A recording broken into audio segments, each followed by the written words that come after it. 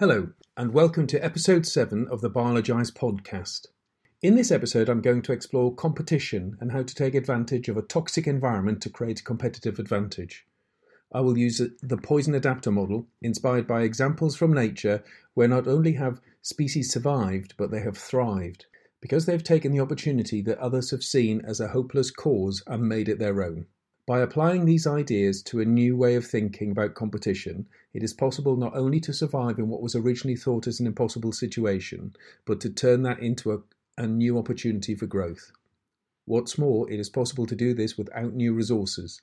The tough exam question I answer in this podcast is how to create sustainable growth in a toxic environment that's dominated by competitors without using additional resources. Frankly, all the decisions you and your colleagues have taken to date have got you into the place you're currently in. This isn't necessarily bad news, however, it is one of those things that, on reflection, might not have been the place you intended to end up. I often have been in a situation with clients where the room was full of engineers asking me, as the biologist, how on earth I was going to help them fix the problem they had found themselves in. I helpfully pointed out that in a room full of highly experienced, industry-savvy engineers had got us to this point, what did they think one more suitably acceptable engineer was going to do? Your options are pretty limited. Either you embrace what you have or change it. This essentially is the obscurity dilemma. Better to be cautious and make more decisions that are in the margins, slowly heading for extinction, or be a survivor and make the tough decisions for the change you had always intended to be. It's your choice. The business issue that we all face is how to grow and survive competition in an environment that is toxic to everyone else. This question applies to all forms of business, so whether you get your funding through commercial profit, donations and grants, or through the public sector budget, you can think about how to make your current situation better. We've all been there. Finding the competitive environment, we have all been there, finding the competitive environment pressures, putting real pressure on performance. This applies equally to a profit and not-for-profit organisation. A budget is a budget wherever you work. There is a way to think differently about what to do next. Instead of looking at the current situation as a toxic environment, maybe the time is to look at it as an opportunity for growth. What if you could dominate the toxic environment? What if you could decide what the toxic environment was? What if you could decide how the competition stacked up? What if you made it your own? The solutions you have in place or the mitigation you are using could be the basis for a sustainable competitive advantage. By changing your thinking to this, what was once an effort for compliance or damage limitation is now a skills, capability, and capacity for growth. What do I mean by a toxic environment? Well, it's a situation you find yourself in that makes it difficult for you, your team, or your business to grow. In fact, you may be currently shrinking because you cannot cope with the various pressures that exist.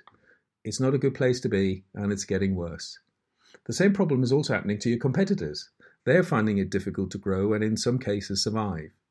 Before you abandon everything as a lost cause, you could learn a lesson from a special group of insects who have taken a particularly toxic environment and turned it into a place where they can thrive. I'm going to introduce you to a particular behaviour that forms the basis of the business biomimetic model, the poison adapter. In Australia, there's a beetle called the jewel beetle that flies towards bushfires. When they arrive, they're guaranteed sex. They lay their eggs in the burnt wood in a threat-free environment. As the tree is dead, it can't put in place any of its defensive mechanisms, so the eggs are protected and the wood provides a very ready food source. There is little or no competition, as they've either perished, i.e. not good at mitigation, or they've fled, which is the only learned behaviour they have. The jewel beetle makes this counterintuitive move to get to the newly scorched trees that allows a much easier access to the flesh of the tree underneath. The jewel beetle makes this counterintuitive move so they can get to the newly scorched trees with easy access to the tree flesh underneath. Burying their eggs in the newly exposed wood pulp gives them a real opportunity for the next generation to get a step ahead. Whilst other competitors are flying in the opposite direction, the jewel beetle has already claimed the opportunity. It's not without risk. Then flying away from the bushfire is not risk-free either. So the counterintuitive move is not about flying towards the heat, but to fly towards the competition-free, fresh wood pulp. The beetle also offers up more insights in terms of how it finds the heat source. Recent work has demonstrated that the beetle has direction-finding heat sensors, and when tuned to the specific crackle The beetle also offers up more insights in terms of how it finds the heat source. Recent work has demonstrated that the beetle has direction-finding heat sensors, and when tuned to the specific crackle of burning wood and the smell of smoke, it is able to detect fires at a considerable distance. This combination of behavior, sensors, and a focus on survival creates a unique approach to achieving growth in a toxic environment. The beetle is a poison adapter. Atropa belladonna, or more commonly deadly nightshade, is a poisonous plant. It contains tropane alkaloids. These toxins include atropine and scopolamine, which, when ingested by humans, cause delirium and hallucinations. Atropine in relatively small doses causes nerve paralysis and death.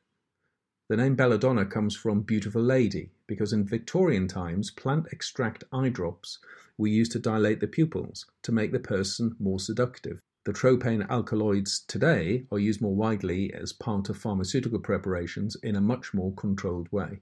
Epitrix atropi is a flea beetle. This particular beetle is able to eat the leaves of deadly nightshade without being affected by the atropine. It can do this because it has adapted to store the toxin in fatty deposits under the carapace, or the beetle's skin. This is a very clever solution, as not only does it mean the beetle can survive in an environment where other insects and humans can't, it also manages to make itself a poisonous mouthful. The beetle is a poison adapter. What I'd like to do now is to talk you through the poison adapter model, thinking about the Epitrix beetle and the jewel beetle and how we can use that to help us think about the tough environments that we're all trying to operate in today. The poison adapter model is based on the biological systems that have adapted a toxin or hostile factor in an environment so they can survive where others would not. And they've used the toxin also as a way of protection from predation. This ensures that competition is stopped on two levels: competing for resources and then competing for survival. The poison adapter model process asks two key questions. What is currently toxic in your environment and how are you dealing with it? And how could you use that toxin as a competitive differentiator? The starting point is to identify any areas in the current environment that consumes resources which, when consumed, do not result in value being added for the business. Those that simply allow you to survive. The response to legislation is a good example, when organisations typically put in a mitigation strategy to cope with the ever-changing pressures. Other examples of how the poison adapter model could be applied including changes in customer behaviour and changes in supplier business terms or product quality that's not acceptable, all of these having a negative impact, and you've needed to put in a mitigation or a solution to cope with it, but none of them necessarily add value for your business. The change in banking is a good example where pressure from customers on banks to remain open was solved by a poison adapter approach. The toxin, in this case the pressure to be open, was used by the banks to drive the technology changes in cash machines. And so the result of pressure from customers to be open was solved by the cash machines being present 24 hours a day. Not only did this solve the problem, it was also used by the banks to create a competitive advantage. So they can offer organizations local source of cash, particularly around cash businesses, to help them grow future profits. The key to the success of the poison adapter model is to improve the value generated from the use of resources that would otherwise be consumed without generating value. The approach also works when answering the second question: how could you use the toxin as a competitive differentiator? To turn your compliance and mitigation into one of your core competencies, and to turn up the pressures for others to a point where you can still function and they cannot. This way, the poison is being used as a defensive capability. So what you're really trying to do is make what actually seems quite bad for you now worse, but more importantly, worse for your competition. And to make it worse for your competition in a way that you can still cope and they can't. So let's have a look about how you could use the model and how you could apply it to a challenge you're facing today. The simplified approach is to identify the issue that's causing the difficulty. What is your toxin, or what is your local pressure? Then identify how you've solved or mitigated it. And then from that, think about how you could make it worse for the competition whilst still managing to solve it for yourself or to keep your mitigation valid.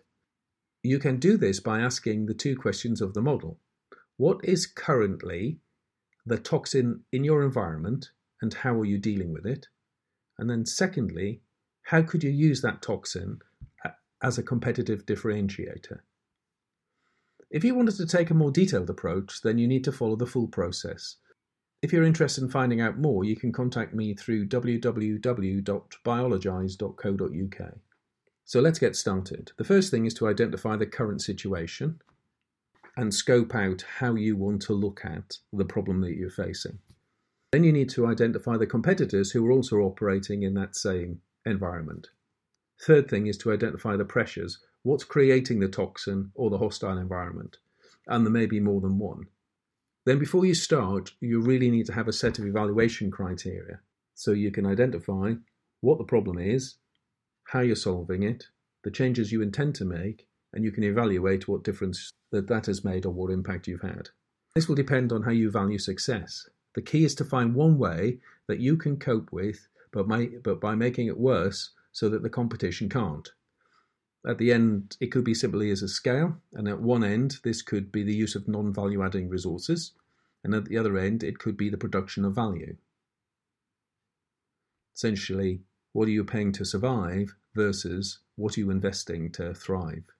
Then you need to score the pressures for toxicity. So this is essentially a plot of where you and the competition are. It could be a matrix or, again, a simple scale. To be the most effective, you need to look for those pressures or those toxins that are creating the greatest pain. Is there one area or a number of areas that are causing the problem? There may well be more than one toxin, and those toxins may be interrelated.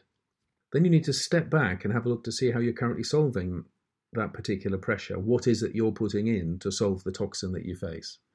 What is your poison adaptation? What's the solution you have? Or if it's mitigation, what have you got in as mitigation? Again, you may have more than one solution. One example could be you have compliance software. And you have that, you're investing in that to be compliant. So you may see that as a cost to your business rather than adding value. Now you need to look at the competition and ask, how are they solving the problem? What is their solution? Or is theirs a mitigation? Have they solved it in a different way? Have they got a better solution? And then we need to have a look at a second set of evaluation. We need to evaluate the effectiveness of the solution. So the first set would be, how are you looking at the pressure? And now you're going to look at how well are you and others solving it. So for the solution criteria, you might look at the solutions in terms of expenditure, as a proportion of resourcing, as a proportion of profit generation. And now you have that, you can baseline the current solutions and identify what you do better than your competition. Is there something that you're already doing better, but you've never really looked at it this way before? Now look at how you can increase the pressure. So how could you actually make it worse for everybody? This might sound counterintuitive, but what you're looking for is the breaking point where the competition can no longer compete. As this increases for you, it's obviously going to get worse, and the gap between your solution and the current toxin is going to grow. But you're looking for something where the gap for you grows at a much slower rate than the gap for the competition. And there'll be a point for the competition where the gap is too big for them to survive, and that's what you're looking for. You need to maintain the lead, or you need to create the lead and maintain it. And you need to keep investing in the solution or the mitigation that helps you retain and then grow this lead. It's possible that the improved capability and capacity you will develop could have other value. And you might be able to explore this either in the same industry you're operating in, different industry, or perhaps for different services. So where we started with the model, where we were looking at what the toxin was, which was creating pressure for you in your particular industry. We've identified what that is. We've identified how you're solving it. We've identified how the competition are solving it. We're looking for ways to make it worse. And we're looking for ways in making it worse that it's harder for the competition to cope. And we're looking to keep applying that until we reach a point that you have survived and they haven't. And then the upside from that is, can you use that capability and capacity to generate other competitive advantage? I'd like to finish by sharing an example from the financial services industry. This was a provider in the health insurance market, an international company recruiting experienced managers who are managing dispersed resources whilst working on a traditional IT infrastructure. The product was essentially getting more expensive, and that was the way that the company was making its profits. So it was losing market share, but developing profit by increasing the cost of the product. It's a product-centric organization, but it had a comprehensive leadership development program in place to focus on the customer, and it was producing great customer service. However, it wasn't generating additional market share, and if anything, it was losing it. We probably all know that the health insurance industry is heavily regulated, and because of the nature of the business, it needs to comply with both medical legislation and insurance legislation. During the discussions, it emerged that one of the key challenges to the provider was gaining competitive advantage whilst staying compliant. Compliance was very expensive and absorbed a significant amount of resources. And because the business had a very low risk appetite, it would always aim to deliver a gold standard solution. Was there an opportunity to use the poison adapter approach to have another look at compliance and to see whether not only could it move away from having a significant drain on resources, but it could also look at creating a competitive advantage? So following a briefing on the models, it was agreed that the poison adapter would be a useful starting point, and a senior group of IT and business product line owners were brought together and asked the two questions about what's causing the toxic problem for you now and the pressures, and how are you solving it, and how could you make it worse for competition and use that toxin to create a competitive advantage. Using the poison adapter model, the group determined the proposed legislative changes from the regulator, presented as consultative documents, usually resulted in an approach by the business to mitigate the impact of the proposed changes. But by applying the poison adapter model, the group agreed that their typical IT solution was significantly over-engineered for compliance.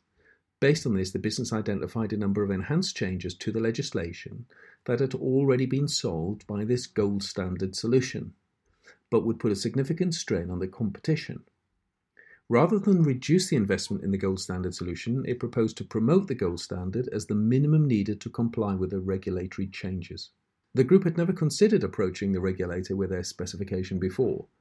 The whole of the business had geared up to cope with the changing legislation, to provide a mitigation response. Now, the proposed approach based on the poison adapter took the poison of the legislation and adapted it to work for the business, whilst at the same time making it more toxic for the competition. This approach required a change in how the business operates and will need the process to work across more than just IT. The resulting impact of this approach was that the competition needed to spend significantly more on their IT solution, and that would be a significant drain on their key business resources. It also changed the role of IT in the business strategy, moving them from a function to satisfying compliance to one which provided sustainable competitive advantage. The regulator did adopt the suggestions made by the company. I'd like to wrap up this episode by reminding you of the two questions of the poison adapter model. What is the toxin that you face and how are you dealing with it? And then how could you use that toxin and the solution you've got to create sustained competitive advantage? The poison adapter model is part of the business biomimetics family of growth models. The model is based on biological processes that not only survive but thrive in a toxic environment. This, when applied in a business setting, using the model helps drive new sources of competitive advantage. For further information on how to find out more about the business biomimetic models, please go to www.biologize.co.uk. Thanks for listening.